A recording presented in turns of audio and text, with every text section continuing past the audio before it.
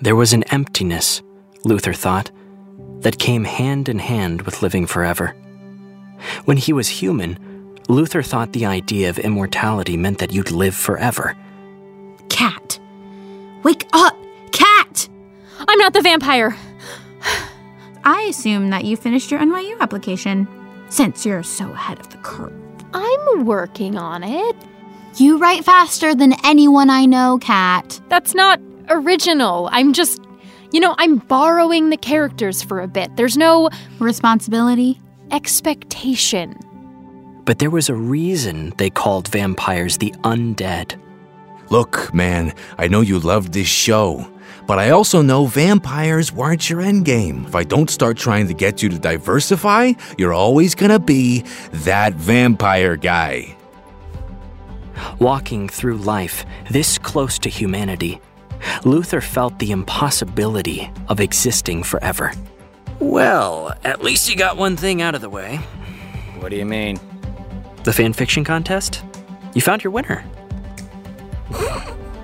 This lunatic? No way. This is good. I like this part, the bit that's like a life stolen, pumping through his veins, keeping him warm as another body grew cold in his wake. Cat Wright, Warren has personally selected you as the winner of our first official Bloodlines fanfiction contest. You're really, really talented. Warren can't wait to meet you. Excuse me? And as Bex took his hand, and her eyes grew wide with surprise and fear. Not all TV needs to be about pain and suffering. Not all great entertainment has to revolve around destruction. Oh, good, because... It's just that mine does.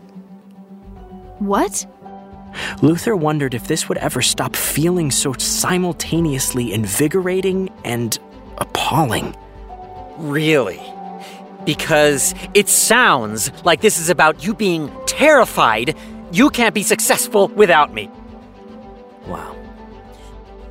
Of course I'm mad! It's ruined everything! Any chance of me just going off and being anyone other than that fangirl is gone! For what it is worth, I've always liked the fandom freak. That girl was my best friend. But this girl... I don't know her, and I don't want to. Somewhere between them, Luther thought, there was a person who could simply be satisfied with the life they were given.